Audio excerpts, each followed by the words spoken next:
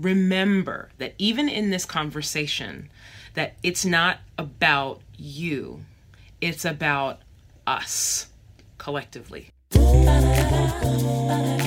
Welcome to Culture Coach, a podcast with me, Nikki Lerner, helping you to engage in a proactive movement towards unity and understanding as it relates to culture and come from. Thanks for joining me today. You ready to go? Let's get started. Hey, thanks again so much for listening. I wanted to create a space each week where you and I can learn about different cultures and come-froms in a safe, non-threatening, non-embarrassing environment. I hope you enjoy this podcast. For more creative resources and ideas, you can engage with me at nikkilerner.com.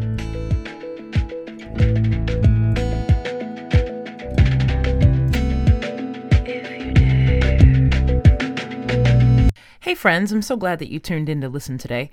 Sometimes I go and ask people if they have questions about diversity, questions about culture, questions about engaging with one another, and either ask it on social media or have people email me. It's a great way to get people involved and to ask questions that they might otherwise not ask for fear of judgment. Here's a Q&A that I engaged in specifically about the role of white men in the diversity conversation. Today's question comes from Derek, and Derek writes this: how do I lead in the conversation on race and diversity as a white male without making it about me, my guilt, or my power? First thing I will tell you is this: remember that even in this conversation, that it's not about you.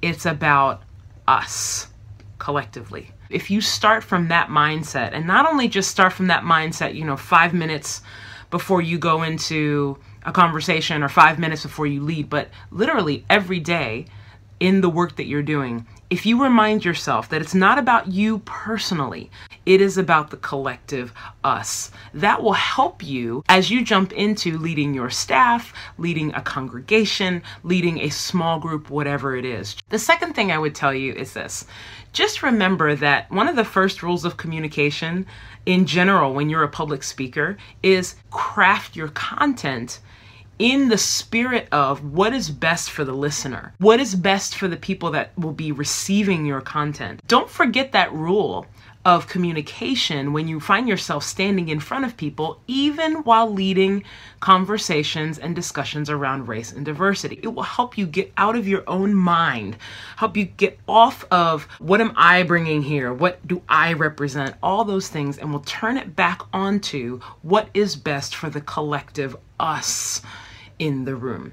That will then open up your brain to say, where do we need to go? What do we need to talk about? The third thing is this: whenever you are feeling guilt, self-consciousness, if you are concerned about yourself as a person, this is whether you are speaking publicly about anything, or even if you're talking about conversations around race and culture and diversity, that is actually a sign of insecurity. You need to address that as a person. You need to address that in your journaling, in your prayers, your meditation, because you don't want to stand up in front of a room or stand up in front of people if you're publicly communicating and start to communicate with them out of this sense of insecurity and fear. You can kind of stoke this fear and concern.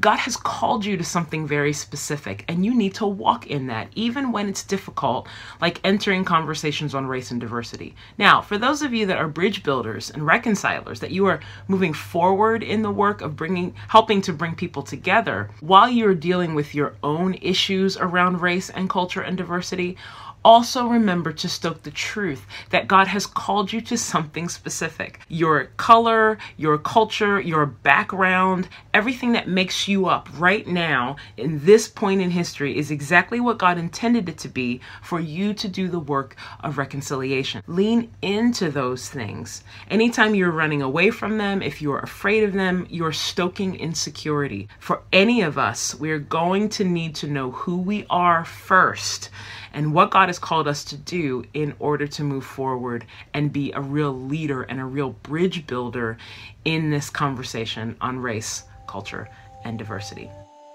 Hey, thanks so much for making the time to listen. If you like the insight today, tell your friends and be part of the newsletter at nikkilerner.com. Remember, it takes that first decision to realize your vision for a more generous, multicultural life. I'll see you next week.